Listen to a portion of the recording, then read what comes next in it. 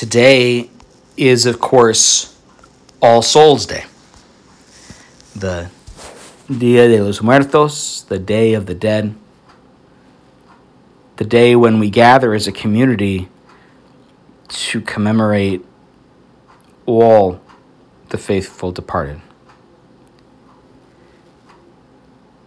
This is one of only 2 days in the year that priests are, by law, all by themselves, permitted to celebrate 3 masses.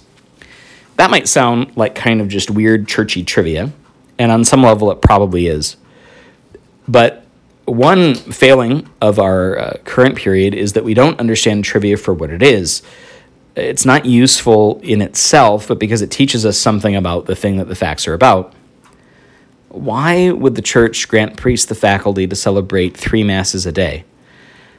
As I record this, I am midway through my 3rd mass of the day. Now, I'm still on my kind of mini sabbatical, so I don't have a congregation with me. So I've celebrated those masses back to back. But ordinarily in the parish, we'd have one in the evening, one in the morning, that kind of thing, right? You'd stagger it. But it's not only for the convenience of the faithful. We can say extra masses if we need to for the needs of the faithful pretty much every day. But what makes All Souls Day so special? From time immemorial, from the very beginning, the earliest inscriptions we have on the oldest Christian tombs we know about, there is an intimate connection between the dead and the Mass. Between the dead and the Mass. Now, part of this is undoubtedly because in the early church, the Mass, the Eucharist, was often celebrated in tombs. That is, in the catacombs, which were the tombs of the early Christians. But that isn't the only reason. I think the early Christians intuited what I have come to know myself and what I know so many of you have come to know yourselves. Namely, that we come closest to the dead at Mass.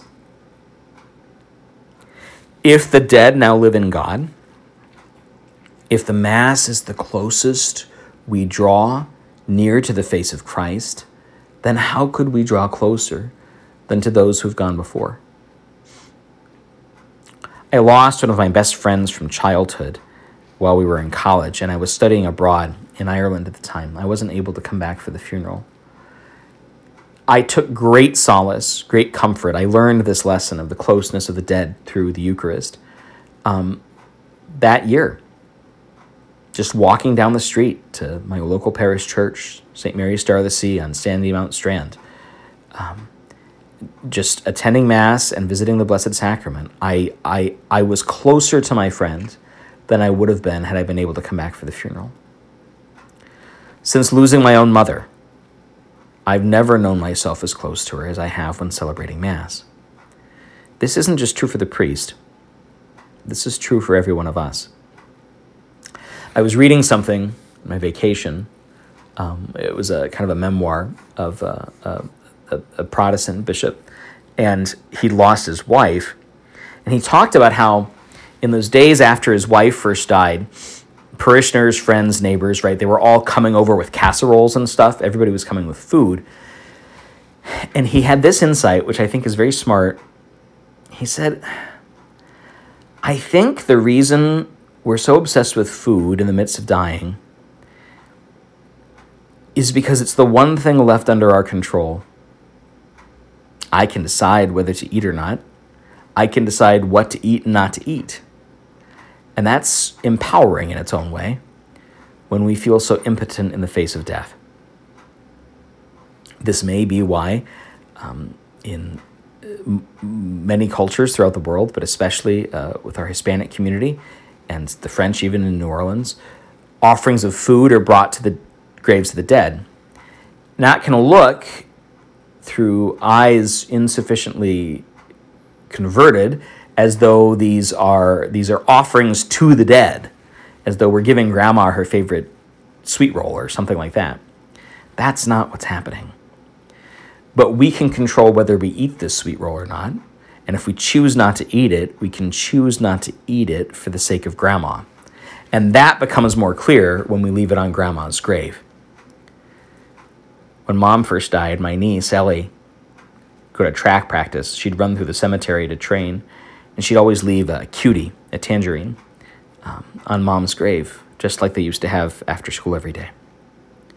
So what should we do on All Souls Day? Well, get to Mass. Get to Mass. The best thing you can do for your beloved dead is attend Mass. And, go to the parish office and have a Mass, offered for your beloved dead later this month or year. If you're able, fast. If you can't fast the whole day, at least give something up. Make today a tiny Lent and offer that little suffering, that bit of self-control you can exercise for the sake of those that you love that have gone before us into faith. And don't forget the indulgences that are attached to the day. Now, indulgences can look like buying ways to heaven. That's not the idea at all, but they are a way that we can do good for those who've gone before us. And those today can be accomplished under the usual conditions. Sacramental confession, sacramental communion, and prayers for the Holy Father. To that end, I'm going to go and finish celebrating Mass for the intentions of the Holy Father so that I can take care of my dead, who are also probably yours. Someday, you and I will both die. Please God, if I go first, remember me on this day and always.